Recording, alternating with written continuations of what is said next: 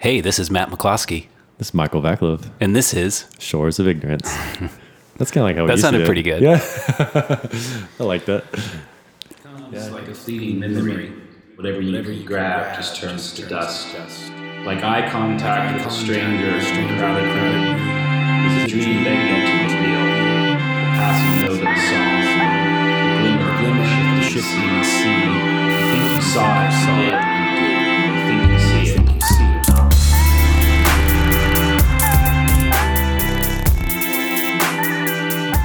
Yeah. I guess do we want to recap or anything like that, or just kind of... I think, yeah. So here's my thought. Mm-hmm. We didn't talk about what we were going to do on this episode. Really. I mean, that's not true. We've talked about it a lot, but we didn't sit down and make a plan. Let's try to have a conversation as if we were planning this episode. Okay. And get into some stuff. All right. Start by saying this is season 2, which I was thinking is actually just a really kind way, a way of being kind to ourselves, Yeah. and not really admitting that we just kind of dropped the ball and didn't record an episode for, how long has it been? 6 months? 6 months. 7 months? Yeah. Damn. But you call it season 2 and it sounds planned. Yeah, I like that. Yeah. So Shores of Ignorance, season 2. I know when, like, some people were wanting us to kind of, like, be able to jump into it quicker, you know? Mm-hmm. And, or not quicker, but not to lollygag as much. But I don't know if that matters. Do we lollygag? I don't know. Probably. Yeah. I mean, that's when I was actually pushing for, like, criticism other than, oh, it's so great, it's awesome. Yeah. That's true. Sometimes it was a slow burn to, like, really get into the meat of things. Mm-hmm. But at the same time, it's kind of how a conversation goes. It is how a conversation goes. Yeah. And that's really what this podcast is based around, is True. conversations. Have we started? Is that where we started right now? I think we started a while ago. Okay. That's funny. All right. So your whole demeanor just changed. I know, exactly. It's like, I am being recorded. Relax. Yeah, I've been recording the whole time. Oh, good. I've been videoing the whole time. So. Perfect. But I didn't do my clapping thing, so that was... Oh, yeah, Cheers. we did. Cheers. Yeah. So we don't usually have a drink while we're podcasting, but we thought this would be a good time to do that. Yeah. I've been a little bit nervous about this episode because we haven't really planned it. My head's been out of it for a while, but I'm glad to get it back. I've been excited to bring it back, and excited to get into some topics that have been on my mind for a while. It does feel like kind of a change in season in life for me. I don't know if other people are feeling that too. It does seem to feel a little bit more universal, that feeling. Well, what about so what have you been up to the last 6 months? You've released a couple of songs. That's right. 3 It has songs. been a while. I think Yeah, I put 3 new songs out and have played a few shows. And then I recorded another batch of 3 more songs that I'm currently like trying to finish up album art for, so I can put those out. And those 3, the new ones, I'm like really proud of, and I'm super excited about. They're very different for me stylistically. And I'm just totally stuck on this album art, like trying to figure out what to call the songs, what to call the group of songs together, what the image on top of it should be. And I hate this period. Yeah. I drew you a picture for it, but you're not using it? For this album? Oh, was that the last one? That was the last one. Okay, yeah, that was a good one, though. Thanks. Maybe I just need to do the same thing. So on the last 3, I put out an Instagram post that was like, needing help with art. Anybody out there want to put something together? So Michael drew something. I actually think you had your kids draw it. No, I drew it. Oh, that was you. Yeah. That's how bad it is. Yeah. No, I did not use that. But a good friend and illustrator named Danny responded and sent me sketched up all these concepts. I sent her the songs because I said, I don't really have any concepts for art. Listen to the songs, see what you think. And she sent me back like 15 sketches of like, here's what this one made me feel. Here's what this one made me feel. And just really nailed it. And it was really cool to see sort of like the visuals that she did, like that piece of art inspired by the musical piece of art, and that those sort of now live together as one thing. It's really, really cool. How did these last 3 that you produced differ from your previous music? The new ones that I said were different for me. Or is this the newer ones that are the one different? The ones that aren't out yet. Okay. Yeah. Well, for one thing, it doesn't follow any standard song structure. So most songs have like an A section and a B section, and then repeat the A section with different words, and the B section, maybe a C section, and that translates roughly to like verse, chorus, bridge. This song doesn't have that. It has 3 sections in the song, but it's sort of like one big long A section, one big long B section, and one big long C section. And I actually cut them, each of those sections up into their own tracks. So it's 3 songs that make up one longer song. I kind of think of it as a suite.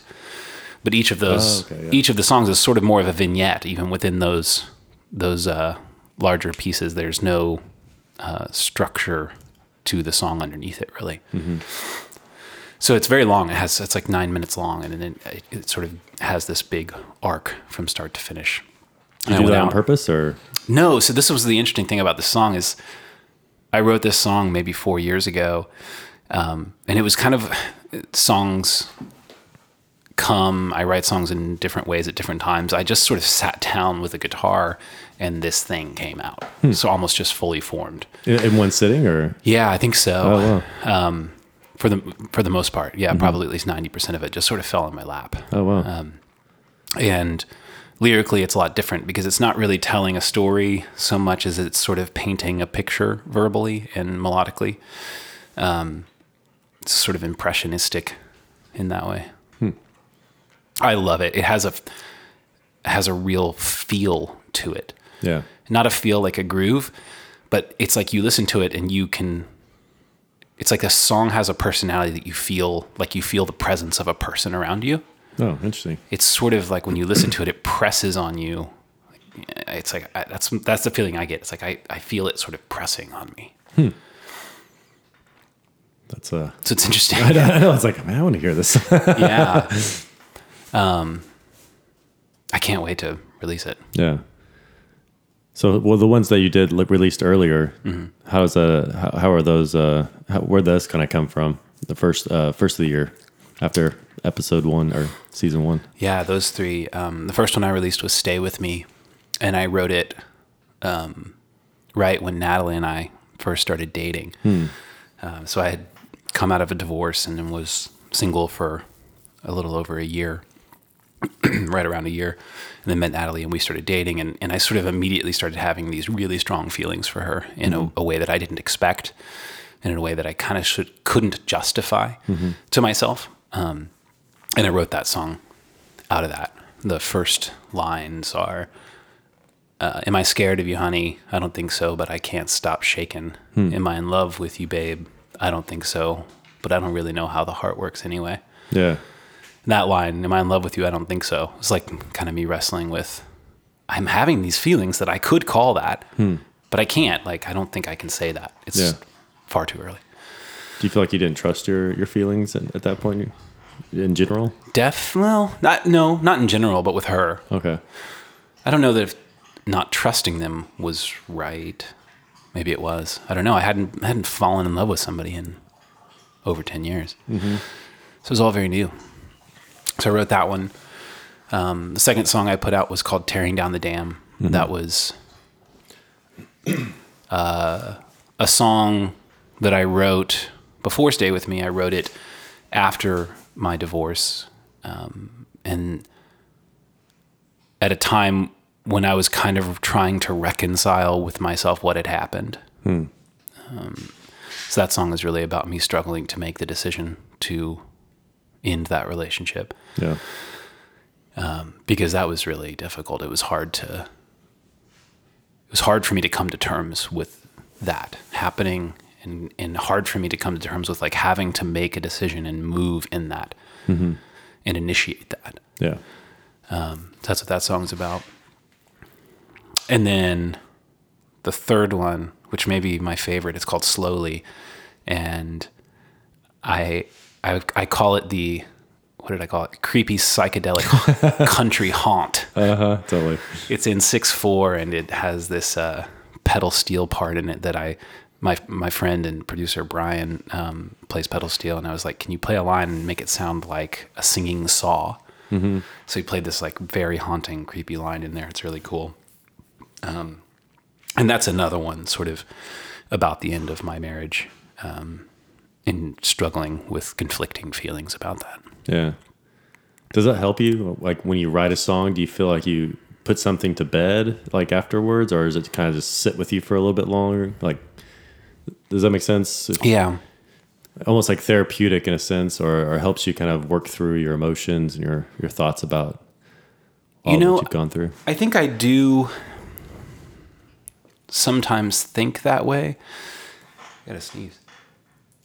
Maybe not. Well, I know I play music as music is cathartic for me. To play music, it's comforting. Yeah, and I think I do work things out emotionally by writing music. But it's interesting. I think that the songs that I've written have come back years later and meant very different things to me than they did when I wrote them. Yeah. I've always kind of thought that art, once you complete it, or maybe once you share it, goes out and has its own life. Mm-hmm. And it's not really your own anymore. It's like you literally kind of give birth to something, and then it's out there in the world, interacting with other people and meaning different things to different people, and you change around it, and it sort of changes and becomes its own thing, and really matures in a way. Which is a strange thing to say, because art doesn't necessarily change over time, but it does mature somehow. And I've had songs come back and mean completely different things to me later than they did before. That's reminds me of something I was jumping into. It was I think it was Peterson's book Maps of Meaning. He talks about how when your goals shift, your meaning shifts. So it's like when you know something as a child, you have a certain idea of it, but then as you grow, it's like your goals change, and so the meaning starts to shift too. So it's like I'm no longer like whether it be I see my father or my mother in this way, but now as I get older, it's like they start to look different because you're no longer under their wing.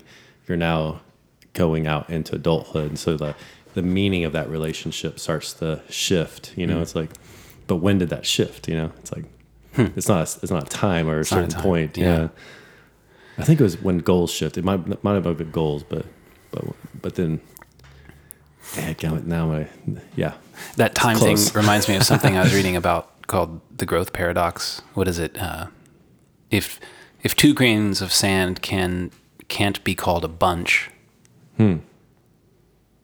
but there is such a thing as a bunch of grains, and removing 1 grain of sand from a bunch would never stop it from being a bunch. Yeah. When does it become that? It doesn't change from one to the other. It's somehow just emerges that way. Yeah. That's the oh man, Allison was a friend of hers. I don't know if she posted it or sent it to her. A T.S. Eliot, Norton Burton. Oh shoot, it's one of my favorite poems. I can't remember the name of it. Norton Burton, part of the 4 quartets, and he talks about time a lot. And he talks about the dance and sort of like time present and time past. But there's this part where you're in the dance that time kind of doesn't exist until you look back at it, and it's sort of you're kind of reminding me of all that sort of time and I guess it could. There is almost no time in the moment. You're not really conscious of time until you either look back or look forward. You're conscious of time if you're waiting for something. You're conscious of time if you're nostalgic about something or looking backwards. Yeah. But when you look back at your songs, can you still like see yourself in that, like in those clothes, like of the guy who wrote that song, or is that person like an alien to you? No, I don't think he's an alien. Yeah, I think I still relate. Yeah. Oh, interesting. Yeah. I think so. Well, this is the other thing about songwriting for me, is that somehow I don't really write songs that are necessarily applicable to me then. They arise out of some feeling, some emotion. Some are a little bit more sort of on the nose in terms of like they're trying to say something specific, and that could be applicable. Like the Tearing Down the Dam song. There was something really specific that had happened in my life, and I think I was writing that song kind of trying to justify my decision to myself. Like how can I have these two seemingly conflicting points of view on something? Yeah. So it was struggling with that. But there's other songs that I've written that, like there's a song I wrote called The Hard Rains. And Yeah, I love that song. it has like remained a very important song. But when I remember writing it, and I don't remember it being about anything specific in my life. And then it turns out it sort of ended up being prophetic. In what way? Well, the hard rains came a few years later. Yeah. It seemed more applicable to other points in my life after it was written. Yeah.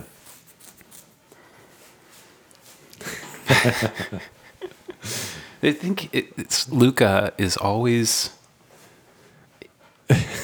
he's always interrupting the podcast, and I think it bothers you. Me? Yeah. Well, I get into a train of thought and then I'm easily distracted. Something about us having the headphones on. He's like over here, like, what are y'all doing? Y'all should pay attention to me. Yeah, you can't hear me. So that's why whenever Alice and I are we're talking about something and I'm like, oh, no, go ahead, babe. She's like, no, you say what you need to say because you'll forget. I was like, oh, that's true. That is true. Yeah. I've come to terms with it because too many times I've said, no, you go ahead, I'll remember. Yeah. No, I don't remember. I get too engrossed in like what the other person's Well, I also think that like a lot of the ways that you think and the ways that you talk, it's like you're going after something. You're trying sort of desperately to find words to capture bits and pieces of something that seems to always be fleeting itself. Yeah. And then you're trying to use language, which is inherently difficult and limiting. And all of that takes a cognitive effort that when interrupted, it's like, oh, the thing flits away, or I forgot I thought maybe I could call it by this, but then that wasn't quite it. So you go through this like mental challenge of coming up with metaphor on top of metaphor on top of metaphor until you get to a word or a group of words that seem to fit the thing you're going after. Yeah. It's like I get a picture in my head, but it's not just a mental picture. It's almost like it has a smell and a feeling to it, you know? Yeah. And so it's like, so you're trying to like kind of like almost like I'm going to compare myself to Michelangelo. Whenever he's like, you know, he's looking at this slab of marble and, you know, he's trying to release the David out of it.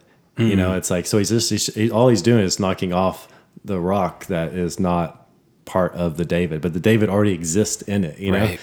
And I remember reading that a long time ago, and I just thought that was the most beautiful image. It's like you see something in there, and then you're just trying to knock off all the nonsense and the things that don't resonate. It's like, but there's this whole feeling and this idea around, you know, it's like, and you explore it too. I mean, that's what I enjoy talking with you about these things is like, you know, it's like you don't really have it. In fact, even they have some stupid parts to it too, but you have to say them out loud in order to kind of knock some of that stuff off. That's not really there, or it's the only language you have for it or something like that. Yeah. I've been reading, Ian McGilchrist's, The Master and His Emissary a lot lately. And he was talking about the process of getting to truth being less about adding things together. It's not so much additive as it is a reductionist effort. It is removing things to find what is there. And that the sculpture, Michelangelo analogy is perfect for that. Yeah. I mean, I don't know. It's like there really is a kind of a beauty to. Get him to sit down. Go on. It's not really exciting over there. Lay it down. Oh, he's ready. He's about to be ornery. Yeah. He's gonna have to. Just looks at us like, what? Let me see if he wants to go out. All right. Come on, Luca. Come on.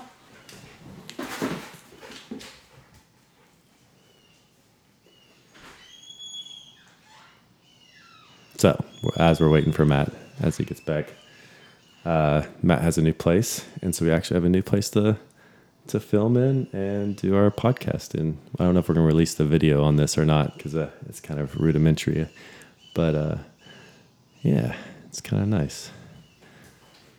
Yeah, we'll just cut this part out. Well, it's like I was trying to do some like over voiceover. Oh yeah, this part I was like, not working. No, I don't know. But it's real. Maybe though, it's like real life. Like maybe you need the interruptions. Maybe that's an important part of the thought processing. Because I do feel like our conversations on this podcast generally have a different feel than our conversations in real life. Yeah, it's definitely different for me. I mean, it's harder. It's harder to. I mean, we've talked about this in a few other ones. You know, it's like a little bit more censored, a little bit more. I kind of want to have my thoughts a little bit more together as we discuss them. I'm less exploratory, which kind of sucks, but I'm going to get over that and be a little more exploratory, hopefully. I think we should. Okay. Hopes for these upcoming episodes. Oh, that's good. I really like the interviews that we were doing, and I'd like to continue doing that. I would love to be a little bit more exploratory. Okay. I'd love to try to talk about some things. I think actually we were hitting on something that we could really take somewhere. I've been thinking a lot about meaning and truth and ultimately context. It's this concept that has been popping up in all these places in my life, whether it's my own internal thought process or things that I'm reading or hearing and listening to. And I think it's so applicable to what's going on in the world and the reality that we live in. I'd love to talk about that. I want to explore those things in sort of a more ad hoc method with you, rather than sitting down and sort of laying out some structure of an interview. Yeah. So that's one of my hopes is to have more natural conversations, the two of us. Yeah, no, I like that. And also just learning how to do that too. I think that's also something I would enjoy. It's kind of fun to know that people do listen to this, and it's great.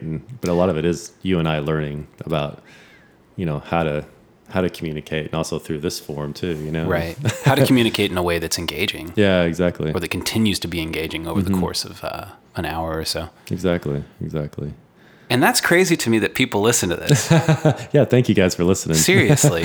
I've received just amazing unsolicited feedback. Yeah. That's just been so humbling and enriching to me.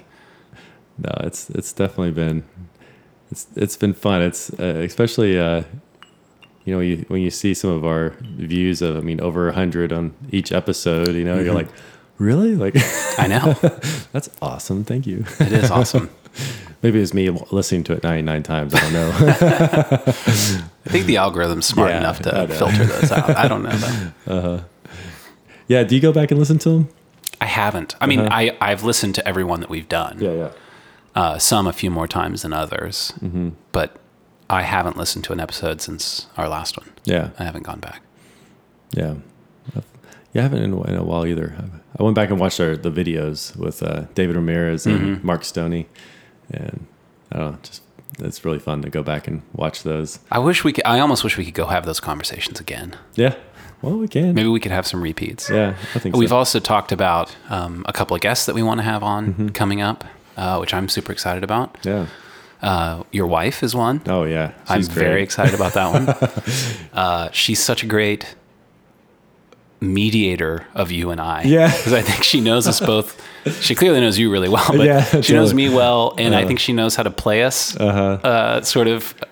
Yeah. I want to say against each other, but I think it is for our own benefit. Yeah, totally. Yeah. No, we might even have to add a third person to this podcast. We're becoming a morning show rapidly. Yeah, there you go. That sounds awesome. That sounds awesome. We've also talked about having our kids on. Yeah. Which I know my son he kind of stopped bugging me about it, I think, in defeat and disappointment. Because he was waiting for season 2. That's what it was.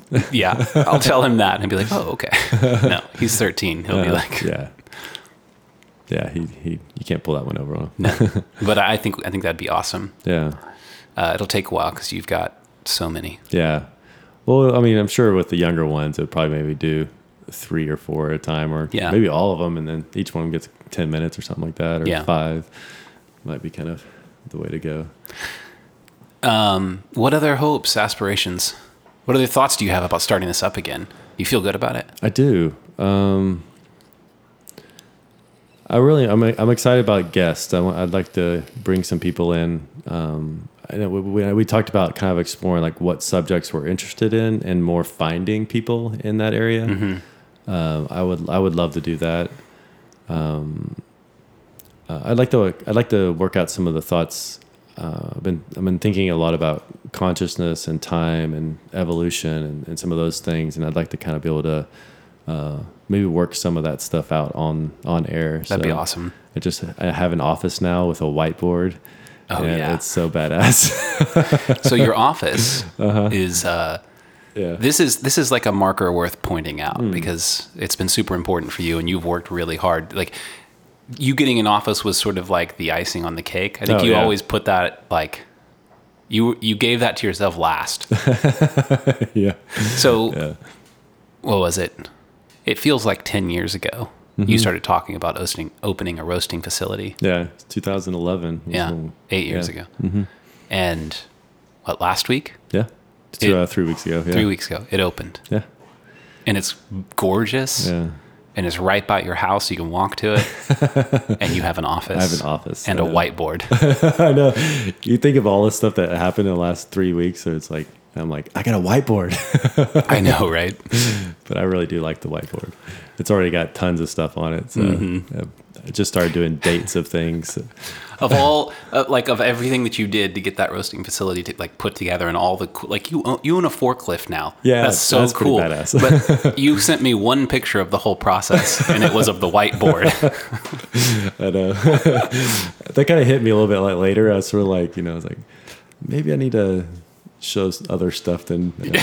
You're like, what's up with my priorities? Yeah. No, but I love it. I think it's so good, and I'm so glad for you that you have that space. Yeah, it's been nuts. We started this project 4 years ago in negotiations for this location, and then also we're opened at the airport, Austin International Airport, and we started that 2.5 years ago, and both of them opened within a week of each other. So my team has just been killing it, and we've been all pretty exhausted, so we're kind of ready to settle in a little bit. It's kind of awesome that those two, like the completion of those two things coincided like they did. Mm-hmm. I mean, for celebratory reasons, for I imagine just like exhaustion reasons. Oh yeah, that's really cool. Yeah, I threw my back out almost a month ago, so that's the worst. Yeah, and it's just now sort of getting better.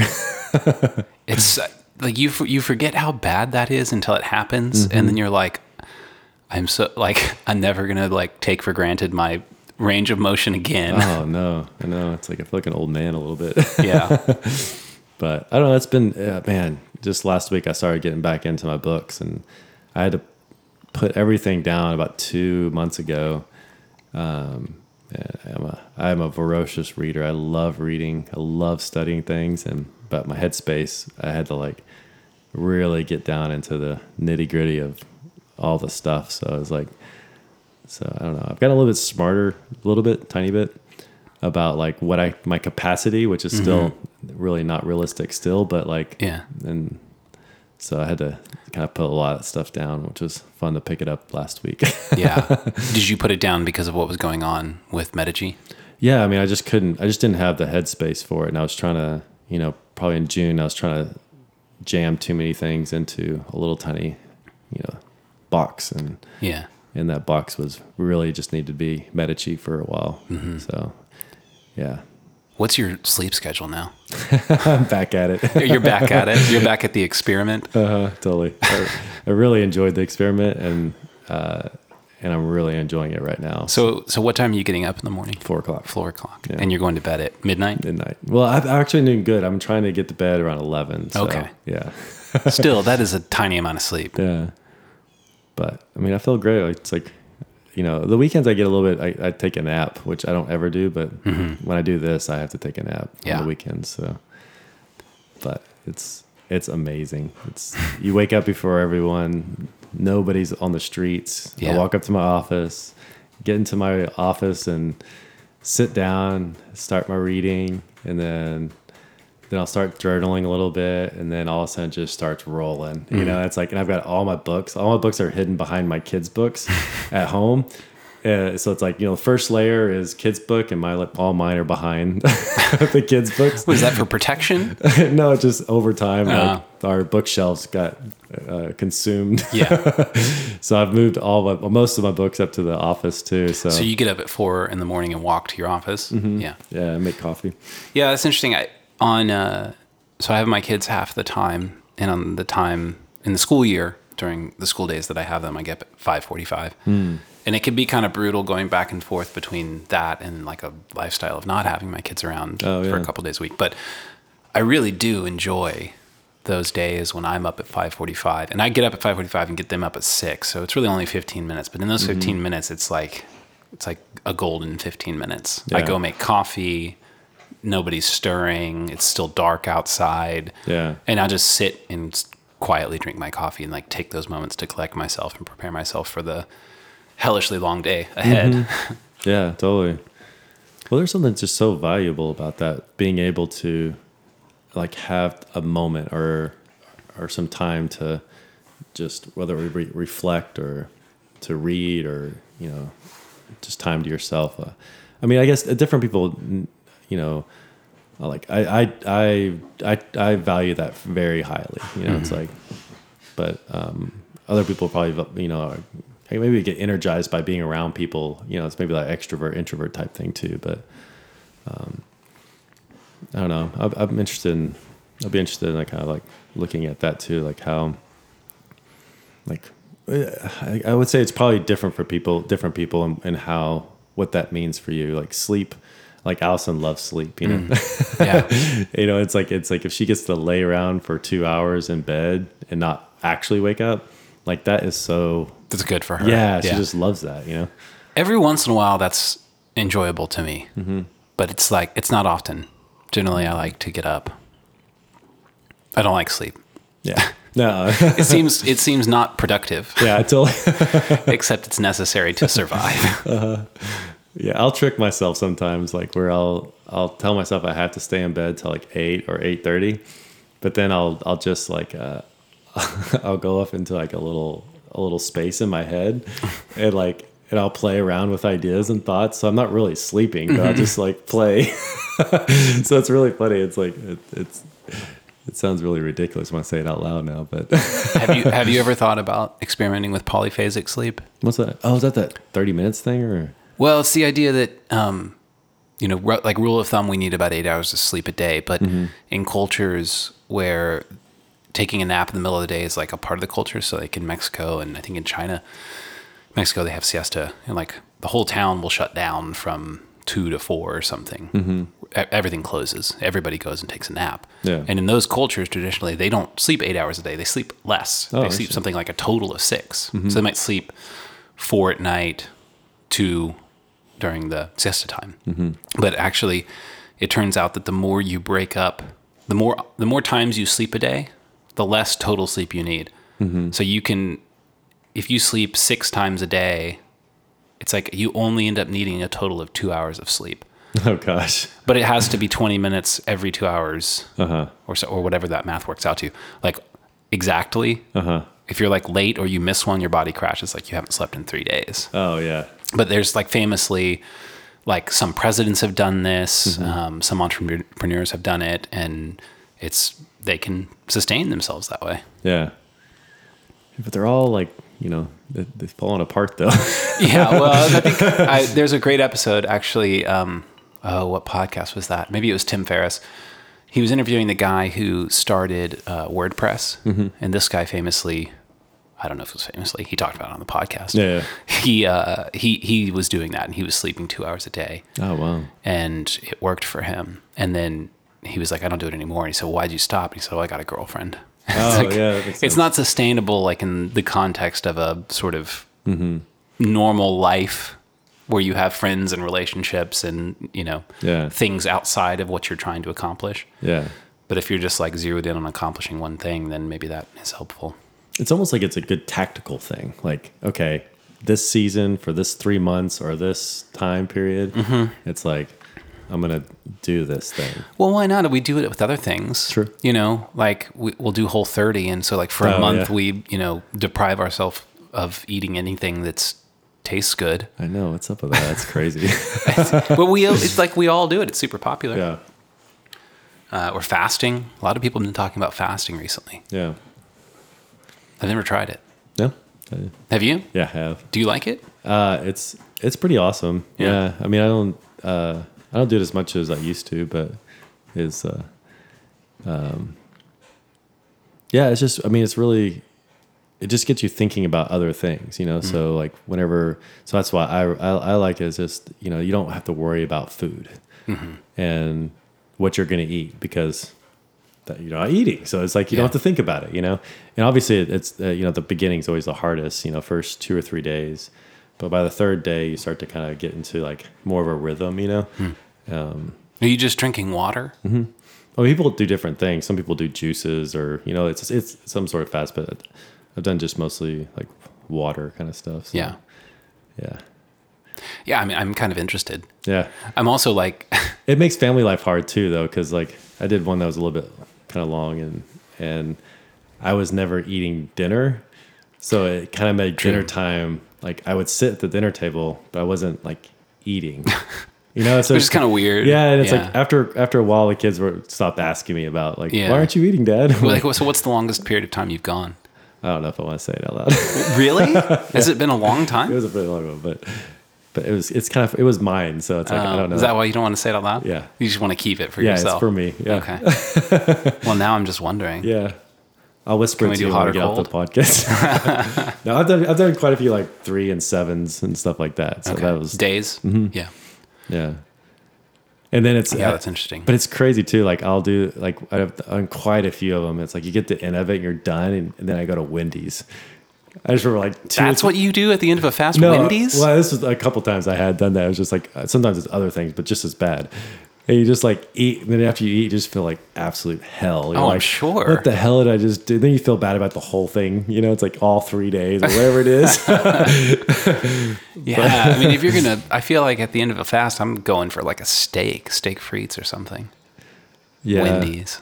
You getting some chicken nuggets, but it teaches you something about yourself too. It's like once that is released, you know, and then you just have this urge to like almost, you know, ravenously eat something that like, what do I want? Like, you know, so is it teaching you about your urges? Like at that end point where you're like, I haven't eaten in 3 days, I'm going to go eat something. And all of a sudden your mind goes to Wendy's and you're like, yeah, I don't even like Wendy's. Yeah, right. Like maybe that's surprising. Yeah. Well, I there was 2 instances, and it was more like in college time that I did that. And it was just such a surreal, because I think it was one of the first few times I had done a fast, and that was just, it was just always so surprising. And I just remember how gross I felt afterwards. Yeah. I mean, I feel gross after Wendy's now. Yeah. I feel gross kind of thinking about it. I hadn't had Wendy's in a long time, and I ate it in an airport. It's so weird. Like, I don't even like talking about this on this podcast. I feel like I'm ruining it. Like, I just like, you know what I'm saying? Like, it's like, there's this thing I did that was very special. Like, and like, you know, but then saying it out loud, you just all of a sudden like, you're ruining the fast, not the podcast. No. Yeah. Hopefully I'm not ruining the podcast. Does that make sense? Like, yeah, it does. It's sort of like you have something that's yours. I kind of feel that way sometimes about talking about my songs. It's like, well, and this gets into a weird thing. It's like, as soon as you try to describe something, it's like you almost diminish it, especially if it's really powerful or really special, like a fast or a song or a piece of art. Mm-hmm. You try to describe it, it's like you're doing an injustice to it. Yeah. Like a great work of art, like describe a Monet to me. Like, A, you're not going to be able to do it. Mm-hmm. And B, it just seems insulting. Yeah. You just got to go look at it. Yeah. Whatever it is that it has to tell you, whatever meaning is encoded in that piece of art, story, message that is meant to be transmitted to you, it can only be transmitted via that thing. Well, it does seem like you do need things that are just yours, you know, but, and I could also see how it could be different for different people. Like, like I would probably I'd fit more on the side of like I need to share more with people, you know, Same. and then other people might fit in a category where they need to kind of like keep more things for just them, you know, and then there's, you know, variations thereof in between, but so it's like, you know, how do you manage that? Because I'd probably be a little bit more, not conservative, but tight with what I share of personal things, because I don't want it, because the meaning of it is something that's very valuable to me. And I mean, probably you and Allison get to hear more than anybody else. You know, it's like, and I feel quite honored for that, to be honest. but it's important that you have to, and you need to share those things, you know, but. Yeah, I think so.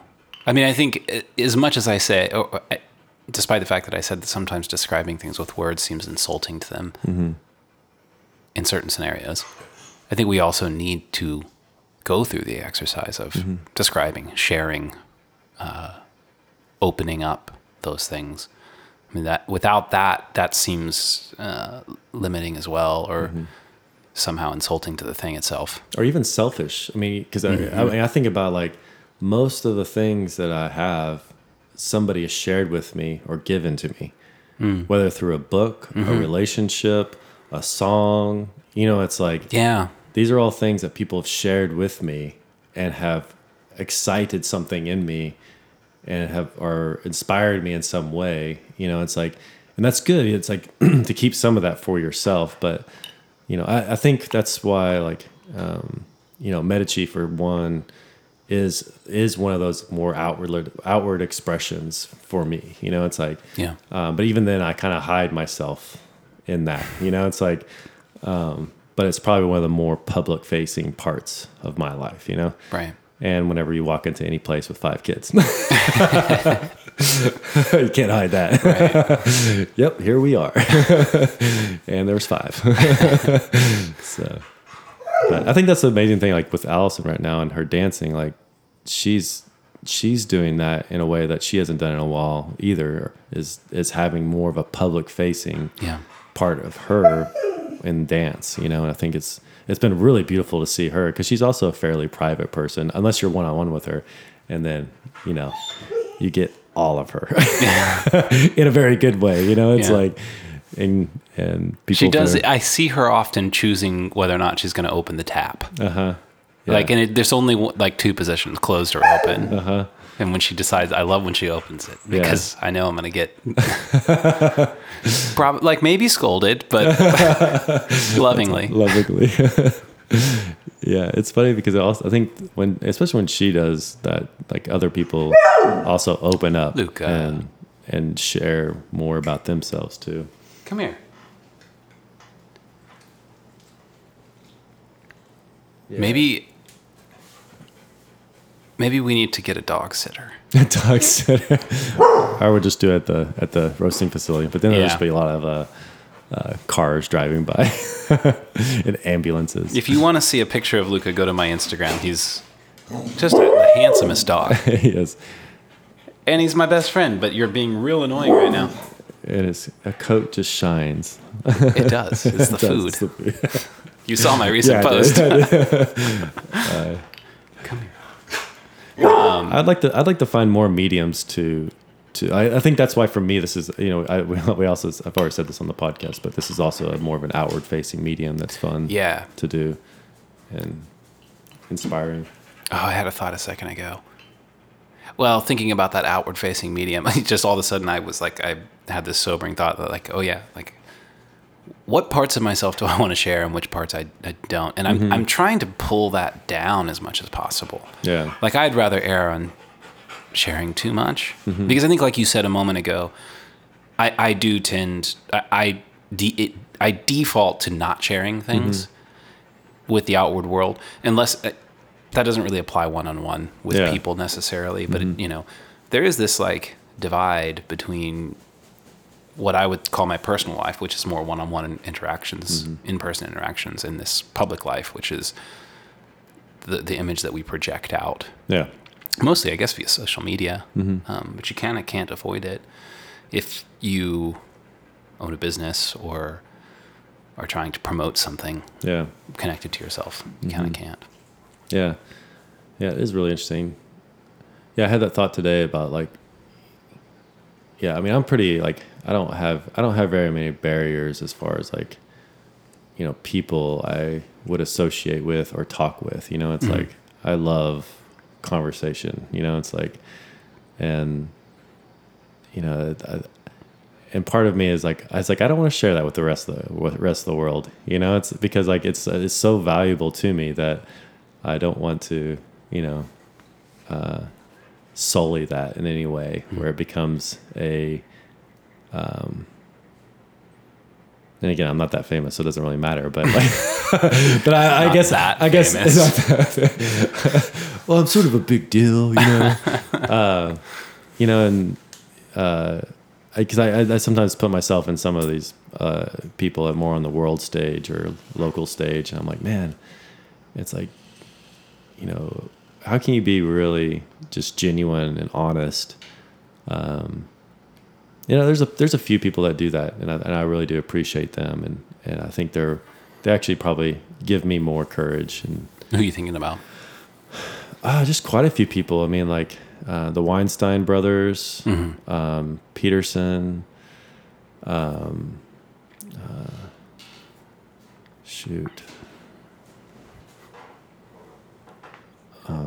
mean, Rogan. Yeah, Rogan, man, it's like I think he's got a set of circuitry that I just don't have. Yeah. Like he's able to be open seemingly without fear on any subject. Yeah. And he'll say like, this one's a hard thing to talk about and I'm probably going to get blown up and the hate tweets are going to be crazy. But he just barrels right into it. Yeah. I'm envious of that. But he also says, but I'm different from the rest of you guys because I got a lot of fuck you money. Right. Well, that's the thing. He's even like honest and open about that. He's like, I'm rich. I'm famous. Like I can do whatever I want. Yeah. He's just honest about his life. Totally. I mean, I would much prefer to be honest about my life and screw up through that than hold things in out of fear and screw up because of that. I mean, you're going to screw up either way, right? Well, and I just really admire people who are open. I think, again, I think different people have, like, as I look at the different people that I respect, and they're all from different viewpoints. So it's not just a one side or the other of whether you talk about, conservative or liberal. It's like, it's from issues to how you perceive the world, like whether you believe in God or don't believe in God or something there in between, or, it's like I really do have quite a few people in all of those categories that I respect. And it's something that I do see that's a theme with all those different people is that sort of like, again, they're sharing something with me and I'm able to criticize them, like they're open to that. They're open to that. Yeah. I mean, I have a responsibility to be thoughtful in my criticism, and I think that's where some people don't feel that responsibility and kind of just, just do things. Just criticize or shame or whatever it might be. It's like, but that's really true. You do have, I mean, there are dishonest actors. You have a good there, bedside manner about your criticism. Yeah. A good bedside. You do. I admire that about you. That doesn't suck. Yeah. That's something I've been trying to learn. And you and actually like a couple of people that I work with at my job, I've been conscious of trying to learn from when it comes to criticism. Tell me, I don't think I'm quite aware of what I do anyways in that area. Okay. I don't know that I've things consciously... that you respect, yeah. I don't know that I have... Tell me things you respect about me. I know when I said that. Gladly. Like, well, that didn't really come out. You have an ability to be disarming in conversations that are difficult. In areas where I find that I tend to somehow be the opposite, despite, like, sort of without knowing it. when I first started the job that I'm at now, is we were hiring a bunch of people, and I was interviewing almost everyone that was coming through the door. And my my boss at that time said I got feedback from the recruiter. She asked if I would tell you to be less intimidating. And he was like, and I told her no, because I love that. And he said, but then I took that and I was like, what? Am I intimidating? Like, I don't want to be that way. I'm not trying to be that way. Yeah. But it's sort of the same thing. I find myself in difficult conversations with people. I tend to come across, people tend to get defensive at certain times. And I've been in conversations, like I've had conversations with people that haven't gone well, and then I've sort of re-had those conversations with you there, and you tend to be very disarming to them in places where they seem to be armed by me. Oh yeah. And I don't fully understand that yet, but it's an area of my life that I really want to grow in, because I don't want to be that way. I really want to have hard conversations. But again, I think that's what I love about our conversations, is because you do kind of come at it, and so it's a little bit more direct, where you can kind of come. I can kind of see it more clearly whenever you state something, and then it helps me like it blows it up a little bit more, where I can see it a little bit better, you know? Because sometimes when you hear someone state something definitively, it helps you kind of then see more around it, if that makes sense. Yeah, I think that does make sense. Or at least it gives you a working structure. Exactly. Like state something definitively. All right, let's work around that and just see how it goes. Which I feel like that's what a lot of our conversations are. It's like, Yeah. you know, and I think we do trade off on the definitive part, and then we kind of blow it up after that, you know, and see how that looks, or how does it work, or how does that. But it's more about, it's like the definitiveness is good, but it's like, so what does that mean to you? How does that look? What other elements are we not looking at, or something like that, you know? Yeah, I just love that concept. Like, let's take something definitive and then try to like test it for weakness and maybe destroy it, tear it all apart, and then start over and find something else that seems definitive. And through that process, it's like, it's the whittling away. It's the taking away, the chipping away of the stone until we find what's inside. And I think that's one thing, I mean, especially in the US, like the idea of freedom of speech, like your speech is free. And it's like, we just so need that because of that very reason. It's like, we need to be able to dialogue out loud. The more you try to bury things or hide things, or, you know, or sort of say, hey, this has already been agreed upon and understood. Yeah. And now you don't talk about it. Exactly. Or you accept this version of that. You know, it's like, and there is not a nuance to this. You know? Or it doesn't, if in another situation, it's the same. You're like, well, what if? You have to be able to say the what ifs. You have to be able to say the what ifs to even if you were to sort of like theoretically accept something as definitive and infallible and unchangeable. You can't understand it even unless you are able to ask what ifs about it and test it. I mean, that's the means by which we come to understand something. Or even time, you know, it's like at one point, I mean, I feel like you and I have really grown in a lot of different perspectives over time. Or it's, oh man, because I just was trying to think of we have too many conversations, so I can't pull it. But I think of like, as what my earlier statement is, as your goals change, so does the meaning. You know, it's like, you know, I would say, I would even say divorce is one of those things for me. You know, like probably 25 years ago, I would have been like, no, you just stick it out. You know, suck it up. You know, and you know what? And I that's true for some people. I would have said the same thing. It's not true for other people. You know? Well, man, maybe it's naive to even say a statement like that. Like, it's true for some people, but not for other people. Yeah. That statement has been true to me. I mean, I've been on two sides of that coin. Yeah. Clearly. Well, maybe not clearly. I mean, I would have said, And I did say, there's nothing that will break this. Yeah. And I took my vows very seriously, and I never considered breaking those. Yeah. And yet I filed for divorce. I did that. How did I come to that? And that's really actually what we were talking about earlier. I was talking about that song, Tearing Down the Dam. That's what I was wrestling with. Yeah. How did I don't feel like my values changed, yet something must have. Well, I see. I think that's kind of what I mean is like, it's not as definitive for me now. You know, it's like, you know, and Divorce isn't? exactly, you know, it's like, I see in many places like, oh no, that is the best thing, you know? Yeah. And in other places I'm like, dude, you just need to suck it up. You know, it's Right. like, that's life. Like life is hard, you know, but again, you know me, so everybody else, I don't know, but like, you know, so it's, but again, it's just not a one size fits all, you know?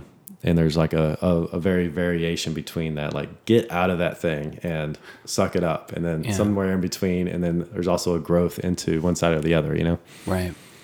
And suck it up's probably not the right word. I'm kind of overstating that, but.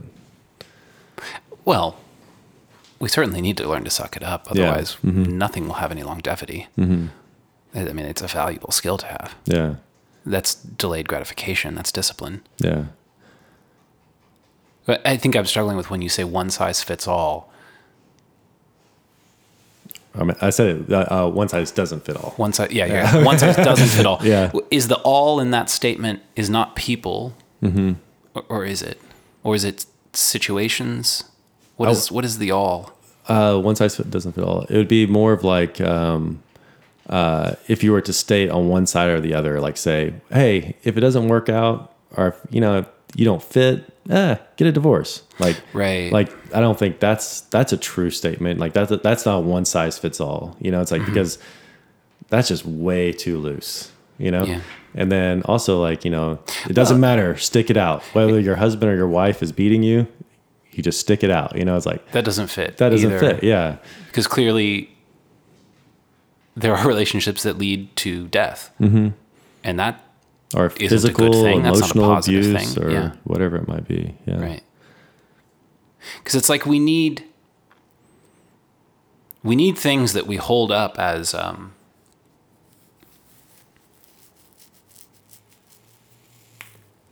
it's like I want to say unquestionable.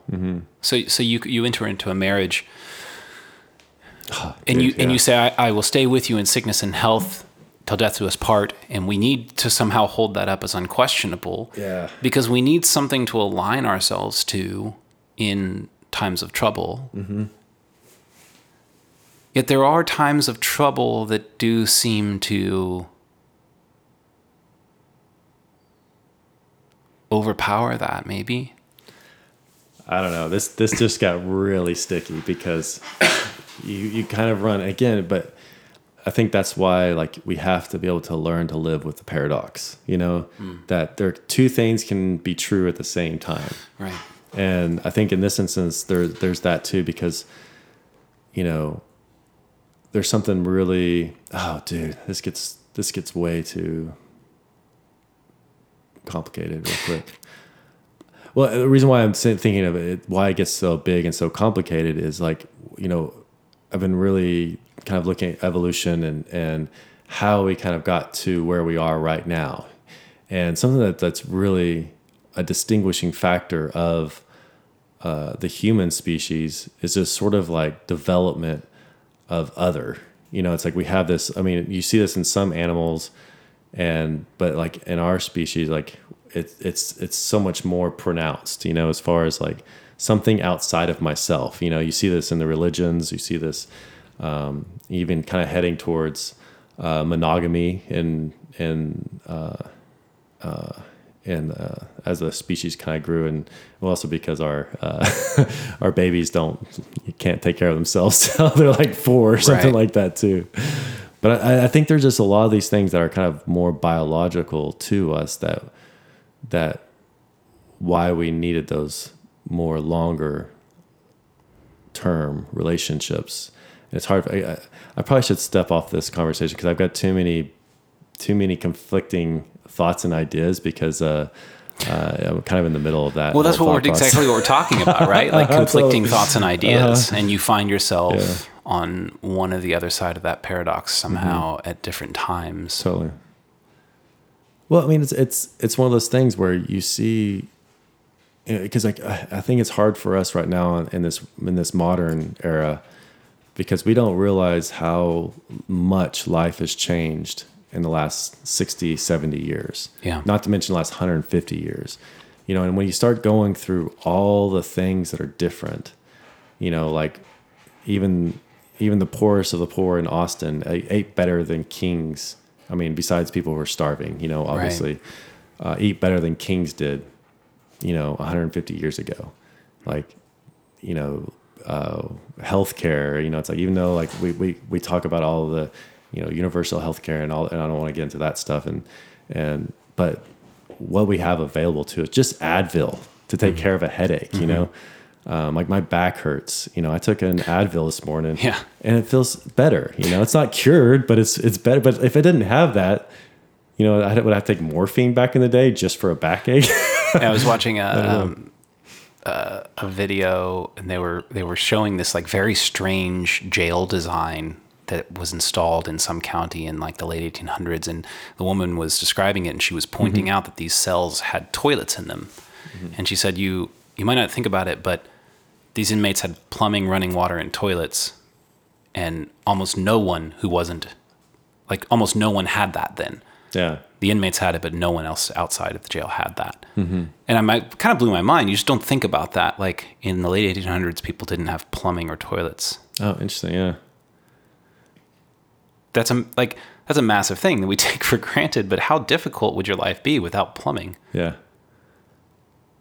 Oh, yeah.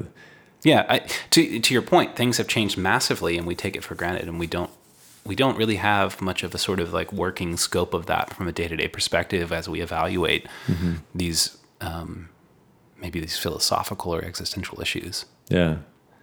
Well, we do definitely have a tendency to look at everything through our lens of, we have so much information available to us at the, in our phones and transportation, food is so readily available, especially to us in the West and the United States specifically. I think that's one thing I'm really looking for right now is perspective, more of like a timeline of perspective of kind of like where we came from and where kind of like how we kind of got to here. And some of the timelines I've looked at, it's like, there was a cognitive revolution and, in 70,000 years ago, like, all of a sudden the Homo sapiens stuff started changing. And by 30,000 years ago, Homo sapiens was the only, Neanderthal and the other one, they'd all been, went extinct or whatever, but it was weird because like when you had the agricultural revolution, which was 13,000 years ago or 10,000 or however you want to just say 13,000 years ago, so many things started changing. You had your monotheistic religion start coming in. It's just fascinating to see the different parts of history where more and more things like there's another stat about how like we really don't know a lot of about history prior to 2,800 years ago. Like about 2,800 BCE or BC or however you want to call it. We have a good amount of information to give us an idea of what life was like back then. But you go further beyond that, it's just you have kind of snippets of things, and you don't have a good way of putting the picture together. But we can kind of infer, backwards. But it's just the evidence is just inconclusive as much as we can be more definitive up to about 800 BCE. So, is that because, like, I don't know when people started, like, paper was invented and they started really writing things down in a permanent way that wasn't like on a wall or Yeah. somewhere. I think I forget. I've got that on my whiteboard right now, but I forgot what it was. But I mean, language came. Oh shoot! No, I'm not going to be able to pull that one out. I mean, he did have some Egyptian stuff, 2000 BCE.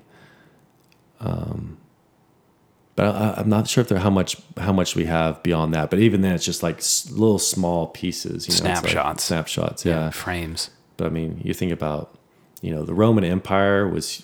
I mean, we have so much from that period. Right. And then from then on, oh man, there's so many fascinating things. Eric Weinstein had a podcast with this. Jewish rabbi. It's funny because Eric's an atheist Jew and the rabbi's a believing Jew, so they're really funny talking about it. But like, I was about to take us on a rabbit hole. Are you prepared? No, I'm not prepared. No. Well, it's. I think we go off topic on that because. What is the topic anyway? I know exactly. No, so I'm really interested in time and the development of culture and society and consciousness and our understanding of the world around us right now, and right now I'm kind of more interested in the timeline of that. Yeah. And every time I look at the timeline, the closer I get to present day, it's sort of like it makes my head spin. Like, because not only how much information we have of the last 300 years or 400 years, probably further than that, but I'm just thinking of World War I, World War II, the formation of the United States. I mean, there's all this information available, and so we're kind of able to look at things from multiple perspectives. From the slaves' perspective, from the people who wrote the Constitution, from the indentured servants, from the it's like we're getting a perspective, and some of those were back in the Roman times too. There's like one or two, here and there that you have, but we just have a plethora of sources that we can look at it from different people's perspectives and put a picture together. Well, now we're like entering a time where no kidding. We're capturing every perspective with multiple means. Yeah. Capturing video, audio, GPS locations. Podcast. Yeah. I was thinking about, I was thinking a lot about that recently, about how whatever, of the evolution of our species to where we are, however that progressed and whatever one generation passed to the next, sort of, let's call it the story or the moral of our species that was passed down. It wasn't until, I guess maybe when we started documenting things. There's really been a massive change, though, since the 90s in the internet, where we have really specific, accurate data on almost everything. And before that time, we didn't have that. Yeah. So it was like the movement of information through our culture and through our generations happened somehow that wasn't data-based. It was more based in story and in moral and in ethic. Yeah. And now that seems to be really, like, that foundation seems to be really shaking a lot. And I think we see it in pop culture. We see it in politics. In general, the ethical, moral foundation of our culture seems to be shifting, at least, if not cracking somehow. And I wonder if it's, in a sense, kind of good. Like, so there's two different ways to look at it. Like, so there's the positive side and the negative side. So when you have a singular narrative, it's really helpful in that people unite behind it because it's a singular narrative. However, whenever you have a singular narrative, anything that is disproportionately out of whack about that narrative is that much more like impacting. It's like, I mean, Nazis are always great example of that. Is like, it was a unifying. They were falling apart. They were like thinking like, oh, someone to lead us out of all this crap. And so there was this sort of like positive aspect to it. But then all of a sudden it kind of takes this turn. I mean, not that into like, these people are bad. This person's bad. It's like, and it turns into this whole other thing, but there was a singular narrative that was uniting. It's like, you could even say Churchill did that for the United Kingdom, where it's like, there was a lot of people that were wanting to sort of make peace with Hitler, and Churchill was was kind of standing alone in that, saying, no, this guy's crazy. We need to do something about this because it's not going to stop. Yeah. And so like he sort of carried that narrative, and it's like, as we can look back on it, was the right thing to do. It's right. Like, so I think of, but so having singular narratives are very powerful and good. But then when you have too many narratives, so the good thing about having multiple narratives and looking at it from different perspectives is you get a broader perspective. But at the same time, but you also start to get a competing narrative, start to compete for who has the power to sort of drive that, Yeah. Well, I think it comes back to what we were talking about earlier with the needing to have the ability to sort of question and test for weakness on something.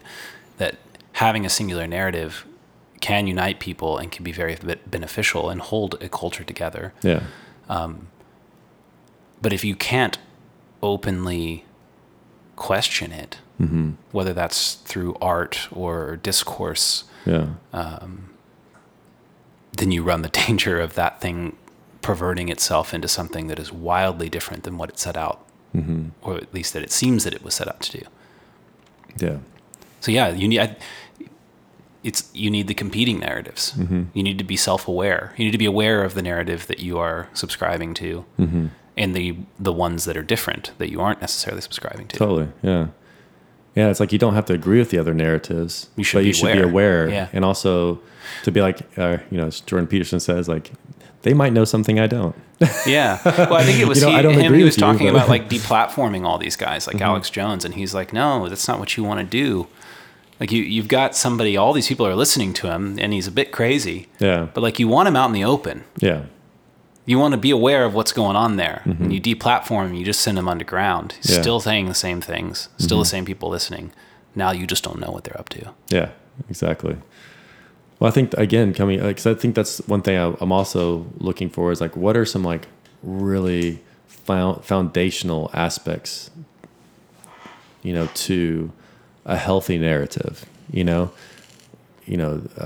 maybe I'm kind of a little idealist in this sense, definitely not utopian, because I don't think it's a utopian narrative that I would subscribe to, because I think there's got to be tension and there has to be paradox. Like those are two things. Wouldn't subscribe to it because you don't think it's possible. Exactly. I don't think it's a realistic. Nothing in history has shown that a utopian perspective or too idealistic of a perspective is possible. I can't imagine people would like it anyway. No. They'd get bored and just like screw stuff up to see what happens. That's what we do. Yeah. Well, I think that's why it has to be paradoxical, in a sense. It's like it has to. I believe there's a underlying narrative that encompasses other narratives. For example, just in the political realm, freedom of speech, like that is I feel like that's such a foundational aspect to political, and I think that's why, United States specifically with 50 states, what do we have? 3 million people? I know it's 300 million people. 7 billion people worldwide. So that's, I was like, well, I forgot what it was, billions or millions. It's like, that's a lot of people to govern under one, federally as well as from state to local, it's like, I think there's some really, in all of our faults and all of our,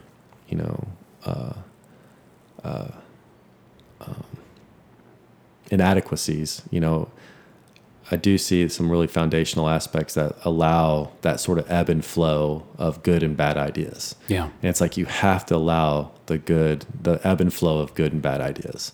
Well, it seems to have drastically changed with the advent of I guess the internet media, the ability to, that it's no longer sort of an ebb and flow. It's like a real-time, instantaneous thing where ideas propagate instantly, and people get behind them they get behind them based upon their initial reaction to it. And there's no single, what am I trying to say? No one's policing it, I guess. No one's policing it, but I think it's just what you were talking about, like... Not that it needs to be policed. Like, it's that was probably the bad word.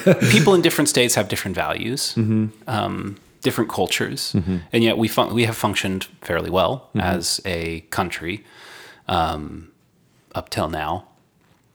But now the ideas between sort of the different people and different cultures in local communities clash with each other because of the internet, when they couldn't have necessarily clashed before. Yeah. You would have to go there to a different place to feel different ideas and interact with them, and you would interact with them much differently than you do reading a tweet or a headline and getting outraged. Yeah.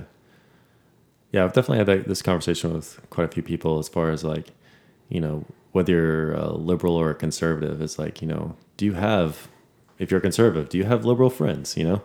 If you're a conservative, or liberal, do you have conservative friends, you know? And maybe it's because we live in Austin, but it's like, I don't see that sort of like people are getting, you know, I heard this during Obama, you know, it's like with my conservative friends, it's sort of like, Obama is the evilest person alive, you know, it's like, and now that Trump's, you know, it's like all my liberal friends are like, you know, Trump's the evilest person alive, you know, it's like, it's like, you don't have to agree with, you know, but to like resort to those like extreme. Yeah. You don't have to agree, but it doesn't have to be that extreme either. Yeah. And it doesn't mean that your relationship has to end, you know, it's like, unless someone's really just being abusive in their in their discourse, and it's like, okay, this is not fun. Well, Trump's a difficult one. That is a good one. Yeah, it's always fun to bring up, though. He's entertaining. I've actually been consciously seeking out. I'm scared to go here. I've been consciously seeking out some more pro-Trump points of views, because they're not. At least I guess here, or at least what I'm exposed to, I don't hear them much. Yeah. But I've wanted to hear another side of the coin, so I've been consciously seeking that out, and that's been a healthy thing for me. Well, I think it's also just in the place that we live. You know, it's like we definitely hear more of the liberal narrative in Austin. Right. You know, so it is healthy to seek out more of the conservative. You know, it's like. You know, even on the conservative side, there's a lot of different views of Trump, you know, but on the liberal side, most of the Trump supporters are painted as one thing. But when you go to conservatives, you see it's a lot more diverse. More nuanced. Nuanced, exactly, in their perspective of Trump. You know, so it's good. It's I would say the same thing if you live in a more of a conservative city, you know, it's like where you're hearing mostly conservative views. It's like, it's good to have your liberal out sources, you know, it's like, you know, I think for me, you know, David Pakman is probably my more progressive liberal that I listen to, you know, and he just had, Sam Harris is really good. And Sam Harris is also kind of more on the liberal side, left leaning. And so it was a really good conversation. But then on the right side, I listen to, you know, Ben Shapiro, you know, who kind of gives you a little bit more of that dynamic conservative viewpoint, you know, and then there's just quite a few people that are very much in the center, and depending on who you talk to, we'll say they're either, you know, right leaning or left leaning, but they're fairly, you know, nuanced in their, you know, liberal conservative, you know, standings and stuff like that. Well, most people are more nuanced than other people describe them as being. That's one of the difficult things about politics is you hear a lot more about what other people say about politicians than you hear the politicians themselves. Yeah. The market's saturated with opinions. Totally. I watched a Ben Crenshaw video a couple days ago, and I was like, oh well, that guy's he's really well spoken. It's like I was like, you don't have to agree with him, but like really well spoken. And Tulsi Gabbard, listen to her, and I was just like, oh man, I really like her. It's like I don't agree with some of her policies, but it's like I can tell she's really thinking about it. You can like someone that you disagree with their policies. It's crazy. I didn't know you were allowed to do that. Andrew Yang's another one. Like on the left side, it's like it's sometimes harder for me to really understand some of like the more mainstream politicians, like your embedded ones, like Trump. I don't really understand. And your Bidens and your Sanders and Beto, and it's like it's kind of it might be just because the formats they're on. It's like because I've watched Yang and Tulsi Gabbard and Crenshaw and some of these guys on Joe Rogan, where it's like a longer format, so and also Bernie Sanders, his was really interesting. That was the first time I kind of like, oh, you're a real person. It's like not a TV personality, right? So I think that's the part we're missing. We're not seeing people as real people. It's a personality thing, and a part of that is the problem I think of mainstream media. It's like it's a character. They're selling a character, and whether they agree with that character or not, or have, that's the slant. But they're promoting a character either way, whether good or bad. So it's just really it's hard for me to. That's why I kind of stay off of some of my, unless I've heard something that's more long form and more nuanced. I kind of withhold my opinions on things unless I'm like, oh, okay. Oh yeah, that person's a real person. Okay, cool. I see you. It's like yeah. I don't know anything about Andrew Yang, but I listened to a bit of a podcast he was on with, I guess, Dave Rubin. And I think I only got a few minutes into it, and I need to revisit it. But he said, I really appreciate that you came here, and there was no like talking points. There was no, stay away from this issue. I want to make sure to get this point across. He was like, you just came and sat down, and you're just willing to talk to me. You have no idea what I'm going to ask you. Yeah. I thought that said a lot. That was really cool. Well, it's also, you see journalists that also have an agenda. And so whether the person sitting across from them, they agree with or don't agree with, they have an agenda to kind of formulate this conversation in a certain direction. It's like, obviously you do have to have some boundaries and some direction, but it just comes across more as you just manipulated that, it's like, there's some like absurd, if anybody wants to watch the Peterson and Kathy Newman, like that is like kind of like the ultimate example of that. But yeah, I've seen it in a lot of other, you see it with Fox, you see it with CNN, you see it with, it's like they're crafting it rather than allowing that free flow of ideas and nuance and stuff like that. I think it's a really difficult thing to do. I mean, I think we all are sort of crafting something, whether we like it or not, whether we know it or not. We all have some outcome that we're trying to drive toward. In our conversations with each other, in day-to-day situations. Yeah. I think it's hard. I mean, you see this. I think that's really the difficult thing. Like when I'm not authentic, it drives me crazy. Like you feel yourself being inauthentic. Exactly. Yeah.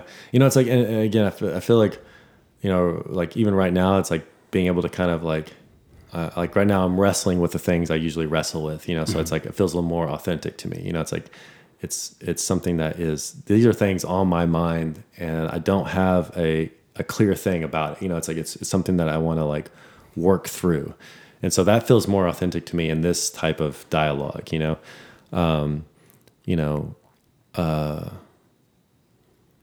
but like if I whenever I put on a face of some sort, that's out of context, like it just makes me kind of go, ugh, what was that? And I go back and I'm like, oh, I really got off the rails here.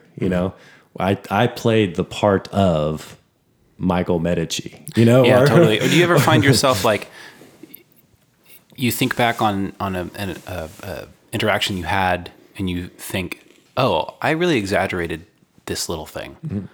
Why did I do that? Yeah, that totally. wasn't true. It wasn't necessarily false, but it wasn't true. Why did I do that? Yeah, I wasn't trying to be inauthentic. I wasn't trying to be misleading. Mm-hmm. I was trying to tell the truth. Yeah, and yet somehow your brain manipulated a little something towards some goal because you think it will be helpful to arrive at some point, maybe. Yeah, but it feels awful. Yeah, it feels nasty. I still remember that. I think I might have mentioned this on the podcast before, but Alice and I's first like fight, which was like her and I have had to learn how to fight because we don't fight. But like learn to actually fight. Actually fight, yeah, exactly. Like you should fight. Yeah, Alice and I were like, we're one of those couples that need to fight. You know, it's like, well, it's healthy. It is. It really is. And or other couples probably learn to not fight so much. You know, yeah. We're on the other side of that. Right. Where I was logicking her to death. You know, like basically, I was explaining to her why I was right. I have no idea what the conversation was about, but I just remember in my head going, Michael, you're just logicking her to death. Like you're wanting to win this. You're just beating her up. Yeah. You're wanting to win this. And it's like, and you can do the mental gymnastics in order to for her to give up. So she's not going to agree with me. Until she taps out. Yeah. Okay. She doesn't agree with me, but she won't agree with me, but she will give up and you win. Yeah. But you don't. That's the worst feeling. But that was going through my head. I was doing the whole thing. And in my head, I saw that happening in real time. Mm-hmm. And I hate that feeling. Like I catch myself a lot better now, but whenever that starts to rear its head, I'm just sort of like, shit. It's a lot easier to do with people you love too. Yeah. I don't know why. Well, that's why it's so important to have people you love and have discourses with them often, because it's like you can work those things out. Yeah. You have the room to be one way and then be like, ooh, I didn't like that. I don't want to be that way. Uh-huh. But you're with when it's somebody that you love, they forgive you and accept you and are willing to hear you say, I didn't want to be that way. Yeah. I'm sorry that I logicked you to death. It did, doesn't necessarily damage the relationship. So maybe if I bring up Plato and Aristotle and how that fits into Einstein's theory of relativity, you'll get tired and I'll win. And you'll let me choose where to go to dinner. Yeah, exactly. Oh, shoot. Yeah. I think I'm actually more excited about where maybe it's because I'm seeing more people, maybe, how do you say that? Aware of people having those discussions across ideological perspectives, political, religious, having those conversations in a really productive, and they disagree with each other, but it was a great conversation. Yeah. And that is, to me, every time I watch that, it's like, I don't care if I agree or disagree with either one of them, but just seeing that happen is just such a great model for, how we should function, how we should do things, Yeah, I think it's starting to happen more. I mean, really, I think we have podcasts to thank for that. Because it does seem to me that I've never noticed it not being that way in the real world. Like it's completely fine to disagree with people. Yeah. And people are generally completely fine with it. Yeah. And respectful. But that's not the way it is on Twitter. And it's not the way it is on Facebook. And that's not the way it is on Instagram. Or mainstream media either. Or mainstream media. And it's tempting to believe that because we're exposed to those things constantly all day long, that's the way the world is. I don't think that's the way the world is. Uh-uh. Somehow those platforms are really screwing our narrative or our understanding of what's really at work in the world. Yeah. Because I see something completely different when I'm at work, interacting with my coworkers. I see something different when I'm out hanging out with friends. People are willing to express themselves openly, willing to disagree, willing to poke fun at each other because of their disagreement, and willing to attempt to see other sides of things. Yeah. And there is an element too where you do find oh, okay, this is a little bit, maybe we shouldn't get into this right now. like a topic, like a person you don't know. Like you and I can get into Right. almost anything, you know? Yeah. And, you know, there's a lot of leeway, you know, Yeah. but, you know, someone you've maybe met for the second or third time or the first time, you kind of approach a topic and everyone's a little bit on edge. Mm-hmm. And so there is a little bit of, I think, social decorum, you know, as far as like, oh, okay, let's just kind of table that topic until Like an etiquette. Almost an Yeah. etiquette. Like until we kind of formulate a little bit more here, Mm-hmm. it's like, let's not judge that just yet, you know? Yeah. And, you know, We need to like fertilize the soil of this relationship enough to where it can support that conversation. Mm-hmm. Whereas you don't do that, or people don't when they're on Twitter. yeah. They're yeah. just like, no, I'm just going to jump straight to condemning you to hell. Exactly. Yeah.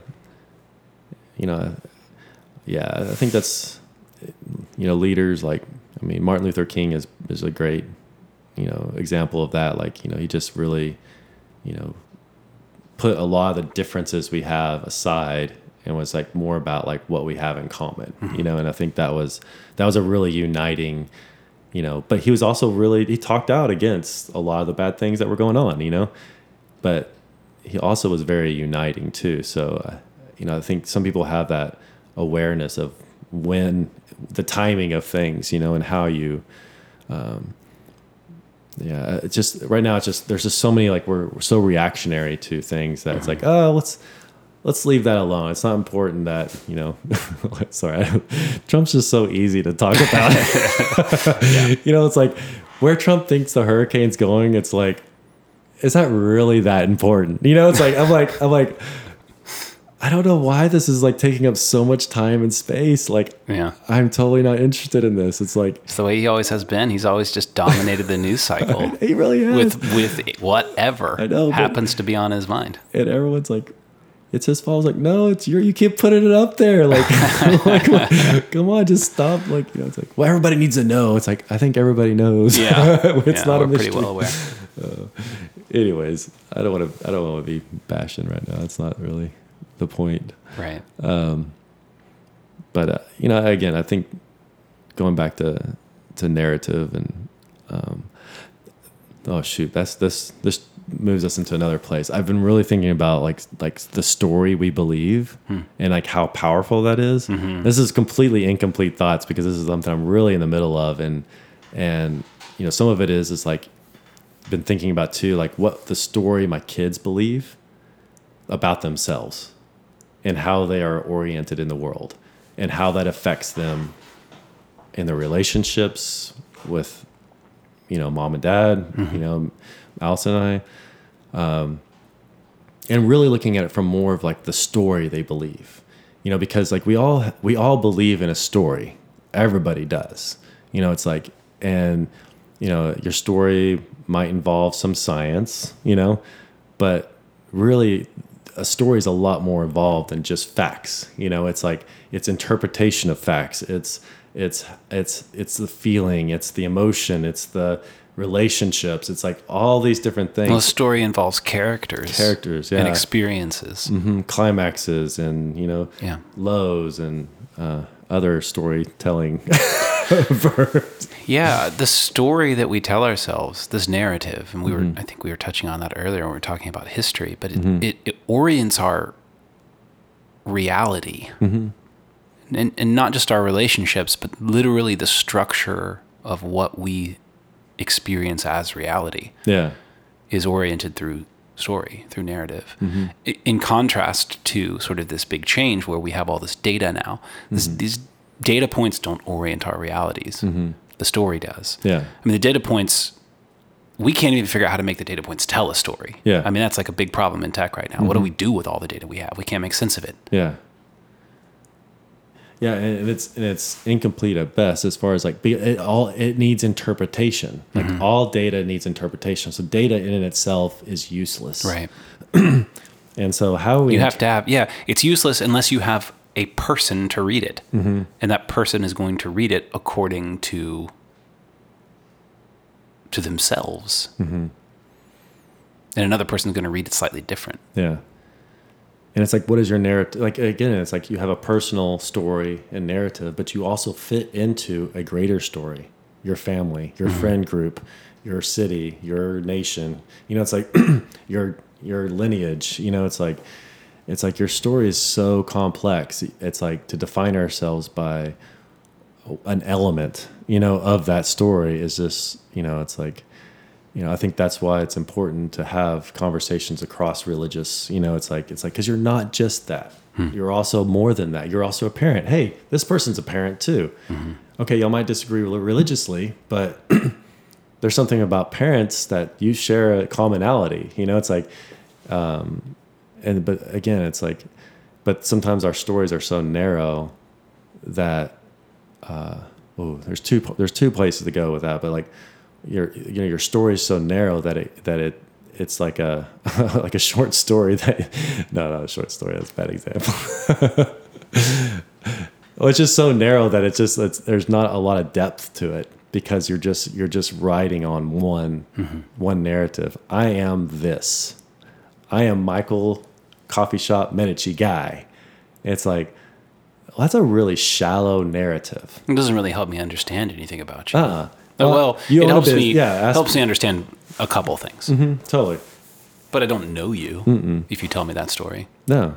It's like, also part of his story is he's married, he has 5 kids, and he's from Amarillo. You know, it's like there's this depth there, and it's like we're not even talking about, you know, psychologically or spiritually or, you know, it's like philosophically and how that person has evolved in their story too, you know? Right. Well, and that story really at whatever level you tell it in sort of like in whatever amount of detail you choose to tell that story is going to mean something different to each person who hears it based upon which parts of it they can relate to. So if I'm from Amarillo and you get to that part of the story, part of my understanding of who you are, what I experience as you, gets supplemented with my own experience with that one thing.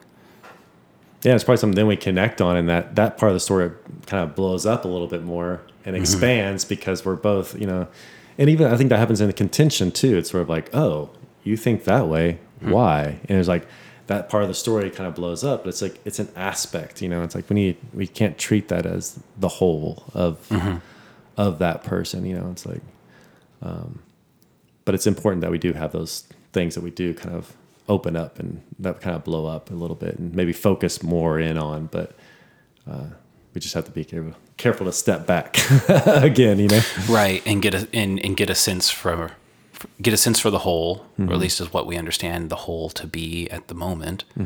And also sober up a little bit from the thing that we blew out of proportion, rightfully and meaningfully. Yeah. But also like step back and be like, okay, Michael's not just a guy from Amarillo. He's also owns a coffee shop. I don't relate to that part. I don't own a coffee shop. So we kind of skipped over it. Yeah. But let's like spend some time there. But I do like coffee. Yeah. But yeah, that having that working relationship with the narrative and being engaging in it and being willing to talk about the different parts and being self-aware of that narrative that you're talking about. We've done a pretty good job of being on point with the themes tonight. Totally. Like these things are coming full circle. Well, the other part of that part too is of the story and the narrative is, you know, and that's the part that I'm most bewildered about is more foundational aspects.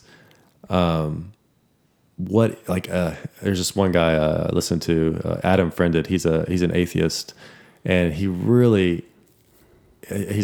does a really great job as like, you know, how can we have morals? You know, like the story of morals doesn't fit in an atheist perspective, and he's an atheist. You know, it's like other than as a subjective, socially constructed. You know, it's like, and then, so that's kind of where he comes. That'd be his statement, and hopefully I'm not misstating it. But then other people would come in and say, you know, you have the religious side that would say like or naturalistic side that they're inherent in, you know, our biology or something like that. You know, or someone who does completely like, you know, morals are completely subjective. You know, we've just agreed on it, and it's better for us as a society, you know?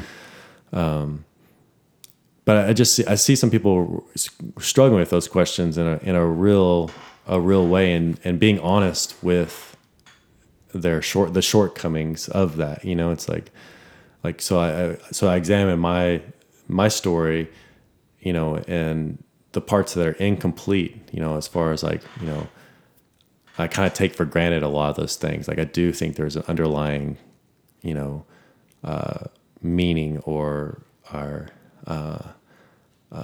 axioms that drive us, and that have changed over time. But the reasons why they have changed is because more of an evolutionary perspective, as far as us coming from infancy as children, as a species, into more maybe adulthood, maybe adolescence, but us being able, like, as these things are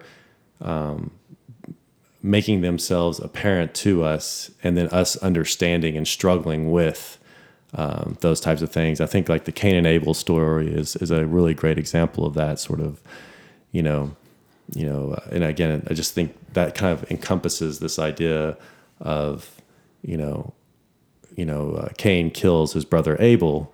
But prior to this is like, Cain was really angry, and God tells him, hey, be careful. If you do what is good, you'll do good. But if you don't, then sin is crouching at the door. It's like, well, what does that mean?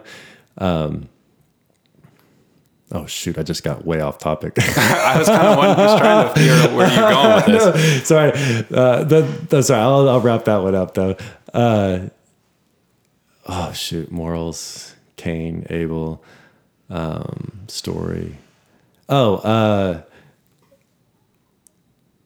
dude, I did lose that one. Oh, okay. Here, I got something that'll help you. All right. Fine. Some whiskey. Yeah.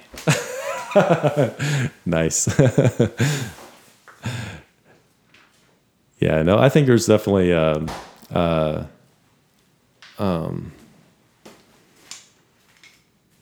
there's this part of like when you see yourself do something that's contrary to what you should have done. Like, Cain spilled Abel's blood, and when God comes to him, he says, well, who am I, my brother's keeper? It's like, he doesn't deny it, but he doesn't even address the question. It's like he hides himself. And then he starts to blame God for it. And then it's at the end of it, it says like, and then he left the presence of God and went on his way. And I see there's that part of us as a species too, as we're moving into sort of morality or truths that we're uncomfortable with, and that we're kind of encountering not for the first time, but maybe in a more developed way, that a lot of things we want to do is we kind of want to hide from those realities, or create a different reality. That's an interesting point. It does seem like... Thank you. You're welcome. Is it possible that ideologies can come out of that? Like this hiding from something that's emerging that we don't want to admit exists. Mm-hmm. And so we develop a structure that's sort of airtight against that. Mm-hmm. A structure of thinking, a mode of thinking that you could maybe call an ideology. I would think so. And I think, again, these are things I'm just kind of like tossing around right now and pondering is I have this feeling or this thought that, you're, like a child or like a teenager, you're walking through life and you're encountering things you've never encountered before, or you've heard your parents tell you about, but you've never experienced, so you don't really understand it. Mm-hmm. And then you encounter it and you have an understanding of it, and you may or may not have, it's like you snuck out of the house and you crashed your car, like I snuck out of the house and I ran into a pole. This is a real life story. And I was spending a night at a friend's house, and I backed into this pole. We were out 4-wheeling, and I backed into this pole and just almost took it out, and I had this huge dent. And so I called my brother up. I said, "Hey, Jonathan, go to church with me in the morning. And then I'll come back and he was going to vouch for me that I hit like a pole at church or something like that. Oh man. I didn't really go to church, but I was like, occasionally I'd go with friends or something like that. Maybe it was the friend I was supposedly with goes to church. I don't know. But so like it would be better to have crashed the car at church than it would to have crashed it out four-wheeling? Yeah, in the middle of the night when I was not supposed to be where I was supposed to be. Because I slept in my car that night. Like I wasn't actually at my friend's house, you know? So, but it's like, it was a lie. It was a story I told, you know, and it's like, but the thing is, it's like, I know that like when that happened, it's like, it's something that etched in my mind of like, I lied to my parents to cover this up because I was somewhere where I was not supposed to be, you know? You might be able to say like, well, it doesn't really matter, you know? It's like, but even if it doesn't, the fact of it is more of like, I was telling an untruth, you know, and it wasn't even for a good, like I wasn't protecting anybody. It wasn't like protecting Anne Frank in the, you know, attic. Well, or you're something protecting like yourself. Yeah. But I think I think that's the thing is, I've always been somehow like deeply offended by this concept that like of a white lie, like it doesn't really matter. It doesn't affect anybody. It didn't hurt anybody. Yeah. But when I think it matters for the same reason that we were talking about earlier, that narrative, well, the way that I have been thinking about it is that narrative defines the structure of our reality. You said it differently. You said the stories that we tell, what did you say? Define us? Yeah, define our reality. Define our, yeah. So I think we're talking about the same thing. So, yeah, exactly. But if that's true, if our reality, and this is, I mean, that's a big word, reality. Yeah, totally. I mean, I think when I use it, I'm talking about like the structure of what I know to exist and be true. Everything that comes in through my consciousness. If that is true, and I think we could talk a lot more about this idea that is created through story. If that is true, then when we lie, white lie or otherwise, we warp reality into something not comprehensible. Yeah. Something that we can't talk about because it's, you know, if reality is composed of what is true and then we lie and create a new reality, now our reality isn't composed of what is true. And so it's not a reality at all. And that seems like a really scary place to be in. It's so crazy because like it's so contextual too, because like, you know, I just brought up the Anne Frank thing, you know, it's like, was it a lie that they were, you know, basically saying there's no one in our attic or whatever, you know? You know, it's like, but they weren't lying. It was basically like, I had it in my head a second ago. It's not that they were lying. It was like they were telling a deeper truth in that you want to kill this person and I'm not going to allow that. Right. But if you're telling a lie, that's like me, you know, not telling my parents that where I was and what actually happened, like it didn't seem like there's as much of a higher, there's not a higher story that I'm promoting other than the self-preservation of my, not getting grounded. Yeah. I think we could spend a lot of time probably talking about what constitutes a lie, because that does seem to like, if to say there's no one in the attic, is that, I mean, yes, it's a lie. Clearly, it was the right one to tell. I don't see an alternative. No. And then in my head, I just thought, well, what would Gandalf have said? Because I don't think he would have lied. I think he would have found a way to tell the truth in a way that accomplished the same thing.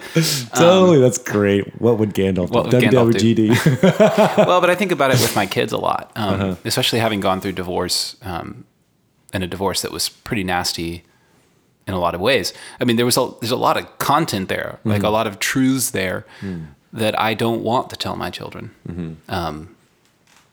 Partly because I don't want to tell them, because it's, you know, I wasn't always in the right. There's a lot of things I don't want to admit. But partly because I think that they don't have the ability to receive the information and sort of putting, you know, there are truths that you can tell someone which telling them is a form of abuse. Oh, true. Okay, that's really, yeah. And so the line of like, okay, well, have I lied to my children? Well, no, I've withheld from them, which is maybe also a form of lying in a different scenario or context. But there's like a real struggle there. Mm-hmm. Well, I think that's when we're starting. I mean, I think that's when like the word wisdom comes in. It's like knowing the proper amount. Again, I think that's the part of that authenticity too. It's like, you know, and also when we're struggling through, like, I mean, what you were talking about with how much to share with about what and when, it's like, that's a good struggle, you know, it's like, so that struggle is good and you're not going to get it right all the time, but you're aware that what is good for the other person and that you also don't necessarily know all that is good for the other person. Right. You know, it's like, yeah, I actually need to be both of those things in your hand at the same time. Exactly. It's like it's the paradox. I mean, I think that's why we, you know, I was thinking like when you're talking about reality, it's like that's how I view reality is like there's two things existing at the same time. It's like I know who I am, but at the same time I don't know who I am. It's like that both of those statements are true at the same time. Yeah. And at different times in my life I focus on one of those aspects more than the other, you know? Sometimes I focus on like what I don't know more than what I focus on what I do know, you know, and it's healthy I think it's healthy to have both. Yeah. And you see that in the way that we grow as humans. I mean, archetypally. Well, it's like your teenage years, you really focus on what you know to the extent that there's nothing you don't know. Yeah. You know, any reflection on what you don't know, it's like that's gone out the window. And then you get a little bit older and you're like, oh shit, there's things I don't know. And you become hungry to know. And then in your 20s, you regain some self-assurance and you know yourself. And then you kind of go through these oscillations back and forth as you grow. It seems to be like developmentally, it seems to be an important process. Yeah, it is. And again, I think that's what I think about with my kids too, is like how much, because it's good to give your kids a story, you know, a framework. That might be a better way to approach life and reality. Yeah. You know, and it's like, it needs to be something simple, but also it needs to leave room for the complexity, you know, and how you do that and at what time. Because I find that each kid is different too, and what they're ready for, you know, the sex talk, you know, it's like each kid was ready at different ages, you know. And it's like, it would be wrong for me to force that, you know. Maybe I do need to be a little bit more, you know, proactive at some points, you know. Like, no, this is actually really important. Yeah, sometimes at points you have to force things. There's sometimes when it can be unhealthy. Like it can be wise to wait and not force something, but then it can become unhealthy to wait too long, and it's really difficult to know when you've hit the right point. Yeah, and I think you said this earlier, but I think it's super important to be self-aware enough of these things going on to be able to say, you know what, I forced that too soon, or I should have said that a long time ago. I was trying to do the right thing and I didn't. Yeah. Yeah. But I think that you start, to me, as you're saying that, it's like, you start seeing the poetry of life, you know, in that it's not necessarily black and white. However, there's this almost like underpinning of black and white, but you are not privy to that. It's like you exist in this place that you experience the black and white, but you're always just scratching the surface of like, because I mean, when I say black and white, it's like there might be like quite a few ways to have handled this situation, but a certain result would be, I might have to dance around that one. That was, I think I'm being a little bit too definitive in that one. So maybe I was tracking with you, and then I kind of lost it. Yeah. Well, I think I think you were on something with the poetry or the dance of this. Like it is Well, I think why I went with the black and white thing was because like I see a thread that underlines all of this, but it's not a thread that I know that I can fully grasp. But I think that's a better way than saying it than black and white. So it's like there's a thread that is an underpinning to these things, but I will not own the thread. It's not something that I can ever obtain per se. Right. But the more that I dance with this, the more that underpinning becomes more of like, it starts to shimmer or shine, if that makes sense. Well, let me try to attack it this way or approach it this way. I think that I'll use this idea of the thread. It is something that we know is there. We can find evidence of it being there. Yet we can't ever fully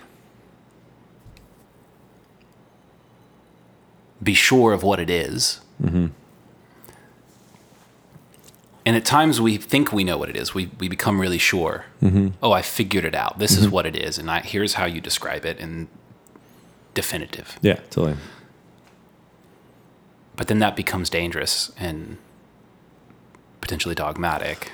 Well, I think it becomes dangerous in that it does become a definitive thing because I think it's a healthy thing. But as it becomes definitive, you also then have to kind of let it release it a little bit because it needs to have more room to grow. Because like your definitive understanding at that time in that moment is true, but incomplete. So there's that great debate between Jordan Peterson and Sam Harris about what truth is. Oh, gosh, yeah. And I think this might have been my first exposure to this idea, at least stated this way, but I really liked the way Peterson said that you can only find something that is true enough. Mm-hmm. True enough for that moment, true enough in that context. And he uses the example of a man sitting in a room in his house. He's sitting in the library reading a book, and that man can look around the room, and all evidence suggests that his house is not on fire. Mm-hmm. But his house could be burning down around him, and he wouldn't know. And so that's not a very, like, his truth here, my house is not on fire, based upon what I can see and understand, is not a very helpful truth. Mm-hmm. Because he's about to die. Yeah. So you have to be careful because truth only exists in context. Mm-hmm. And so your definitive truth at that one moment is within a context, and the context most likely will change as you change. One of the first things you said on this podcast was goals and meanings. Oh, yeah, Meaning changes as goals change. Mm-hmm. That's a statement about context. Mm-hmm. Yeah. Yeah. Yeah. And so that you could say that the thread changes, or you could say that we change. Mm-hmm. Either way, our understanding of it. Well, I think it's more like we change. I agree. Our perspective. Again, C.S. Lewis talked about this with like prayer. I think it was like, he's like, I don't pray for something. It's more of like prayer, more change. I'm gonna screw this up completely, but my takeaway from what I heard someone mention this one time, and it basically like prayer changes him. It's like more aligns him with the thread, if you will. Mm-hmm. It's like I found that statement pretty profound, or it made a lot of sense to me, because I do find that, even though I don't, like, again, I know who I am, but I also don't know who I am. You have the paradox, it's like, and I have to open myself up to what I don't know so that I will change, but to change to what, but at the same time, I need to have a framework from which I'm working from. Mm-hmm. And I also have to accept that framework is incomplete. Well, it seems that framework is made up both of what you know and what you know you don't know. Mm-hmm. Yeah. It's the shores of ignorance, baby. Yes. Very true. I love it. I was telling someone about that. I was just like, it's really crazy too. Cause like Nietzsche, and Peterson, Jung, I think even Dawkins brings this up in a way. They all talk about islands in the ocean and shores, and it's all the same theme. You know, like the sort of like the idea of an island of knowledge, and you know, like and the shores of ignorance is always kind of left out. It usually goes like more like island and the sea, you know, and sort of the unknown. Yeah, and I think that's why the shores are such a beautiful aspect to the island and the sea. Is like that's kind of that in between space. It represents the relationship between the two. Mm-hmm. Exactly, and the grandness of the sea too, because it's like you don't. There's no end to it. You walk all the way around your island, and it's just like this. Well, because you can't know what you don't know. Yeah. I mean, okay. So it's seeming to me. Mm-hmm. That these two things, this paradox, these two things that you hold in either hand, that I know myself and yet I don't know myself. Mm-hmm. In order to create an environment that is maybe creates the maximum potential for growth, mm-hmm. you want those two things in conflict. Yeah. You want those things hitting up against each other. Mm-hmm.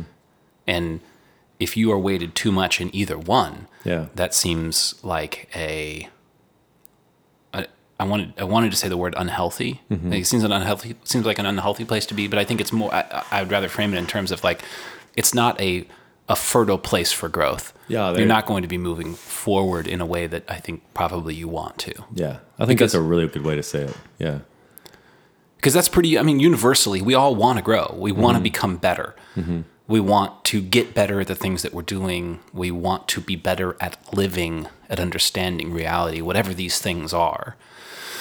We want to improve. We want to grow, and in places that it's a reaction to that, mm-hmm. which you have, I think, more of the horrific aspects of our.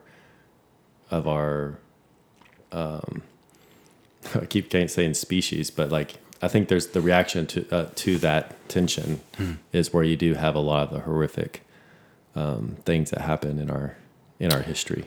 When there's a reaction to that tension which seeks to reconcile the tension? Yeah, or to rid it of the tension, mm-hmm. to master it, to domineer that tension. Yeah. You know, it's like to frame things in such a way that leaves that tension, you know, to eliminate the tension, you know?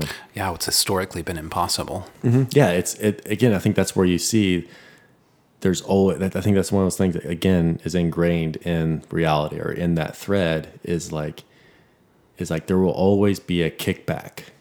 Like you cannot, it's something that you cannot win. Like, you know, there's the whole idea of like, you know, the prisoner's dilemma thing, you know, it's like that's something I'm really fascinated right now. And the Dawkins and Selfish Gene does an amazing job. We talked about this a little bit, but just for you guys, it does a really great job of like opening up the prisoner's dilemma. And it's really fascinating. But he does that in the book, The Selfish Gene. Mm-hmm. And you know, just how like, you know, if you think of the prisoner's dilemma over iterated times, like not just one time, because if you're going to do it one time, it's better to defect, which is basically you can either cooperate or defect. So you have two prisoners that are. Describe the prisoner's dilemma problem. If I can do it with justice, so you guys just have to give me a little bit of leeway here because this is just something I've kind of picked up and very interested in, but haven't gone all the way with. So basically, the prisoner's dilemma is you have two prisoners that they could. We're just going to put arbitrary numbers on it. If you defect and turn the other guy in, hold on. Oh, go ahead. Not two prisoners necessarily. Yeah. So, cops bring in two people who are suspects to a crime. Good job, thank you. And they're both in an interrogation room separately, and they're being interrogated about this crime that they're being accused of. Yeah, we're doing a better job of this. I 2 days ago I was reading about it in McGilchrist's he does book. it too. He talks about it. Yeah. Oh, I'm going to go back and read that one. Yeah. Okay. Do you? I'll ask you afterwards what chapter that's in. Okay. So the cops go in there and say, hey, if you turn your buddy in, you basically get 1 year prison sentence. Yeah, if you if you accuse him of having done what we're accusing the both of you of, then he'll get a high sentence and you'll get a low sentence. Yeah. And, but if they both cooperate together, then they both get 2 years, where if one defects, the one who defects gets 1 year, and the one who cooperates. Defects meaning. I know. Just that. We're not doing a great job at this. No, we're not. Maybe we should just leave this one for another podcast. Pick it back up on the prisoner's dilemma. Yeah, I think that's something I would love to explore more. Yeah, maybe we should, because I even when I was reading about it in The Master and His Emissary, I didn't take a lot away from it, and it's really affected you. So I'd really like to get into that. Yeah. Yeah. Maybe we can flesh that one out. Let's flesh that one out. Yeah. If anyone has any thoughts about that specifically, maybe you can. Yeah, or anything to read on it too. So yeah, I know Axelrod did a lot of research on that, that's why I want to go. I want to go down that road too. So, well, shoot, man. Man, we hit on so many. I think we started scratching the surface of some really awesome concepts. Yeah, some concepts that I think I've really been enjoying thinking about and talking about and learning about, because they seem to really connect everything. They seem to sort of touch everything. Yeah. In a way that seems really meaningful. And I feel like anytime I find something that seems to be meaningful, seems to touch so many things, well, that seems worth exploring. Yeah. And it also gives me hope too, whenever you think of, I come back to one of the themes is like, we talked about freedom of speech, but then also dialogue and talking with people you disagree with, and being okay with not agreeing, it's like, and not thinking the worst of somebody, it's like withholding, especially in dialogue and conversation, it's like, obviously you need to make, judgments and judgment calls in certain areas. And that's, you're supposed to do that, Yeah. You can't really move forward in any way unless you do. Yeah. But it's just really, I think specifically in dialogue or in perspectives that you hold, whether religious or political or whatever, is like being open to hearing the other side and not kind of withholding judgment, and not that, but you can also disagree with it, but judgment about the person. I think that's something I really like. So I'd like to know more about too. I think we're after it. Yeah. Seeking it. Yeah. And then we'll have Allison on, and she'll just rock everybody's world with all of her stuff. She'll at least rock our world, so I know that. She wants to talk about the Enneagram. Oh, nice. Yeah. So that was a fun topic. I guess I feel like I am always somewhat left out of that conversation because you all know so much about it. But that'll be interesting. Yeah. Yeah. Let's talk about the Enneagram. She'll jump all over the place. I want to talk to her about spirituality too. Oh yeah. Because she said just some really fascinating things to me about spirituality over the years. I'll have to do some thinking. I'll dig up some examples of that. Yeah. No, she's really great to talk to in that area. I think she's like I'm fairly analytical, and so I think she really helps me kind of step out of the analytical and kind of view things from more of like a intuitive space, and that's always been really helpful for me. Which is so important. Oh, okay. I'm gonna put a topic on the table that I think we should save, because I suspect we're probably a good 2 hours in now. Are we really? Wow. I have no idea. Yeah. I'm not looking at the clock. Yeah. But yeah, that analytical versus intuitive. I have been thinking a lot lately about things, the way that we receive information, the way that we transmit information, meaningful information. We do it a lot with words. We do it a lot through discourse. We do it a lot through reading. These sort of like, I think the word codified says it. It's like we have a symbol that represents something. Oh, yeah. And we transmit information that way. But the mistake that I think that is easy to make is that symbol holds all the information.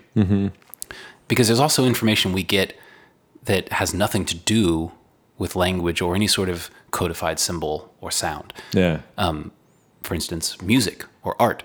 Yeah. Visual paintings. We receive information from that. Information is transmitted to us that we can't put words to. Mm-hmm. Or the words become secondary or third or whatever, tertiary to our experience of that. Yeah. And like I said earlier tonight, sometimes those words actually seem insulting to the thing that it is because it seems to diminish it or try to reduce it so much. Yeah. But we need both of these things. Yeah. Like we need to be able to talk about things, and we discover something that I think that it actually, without that, we'd be missing something. We need that. Yeah.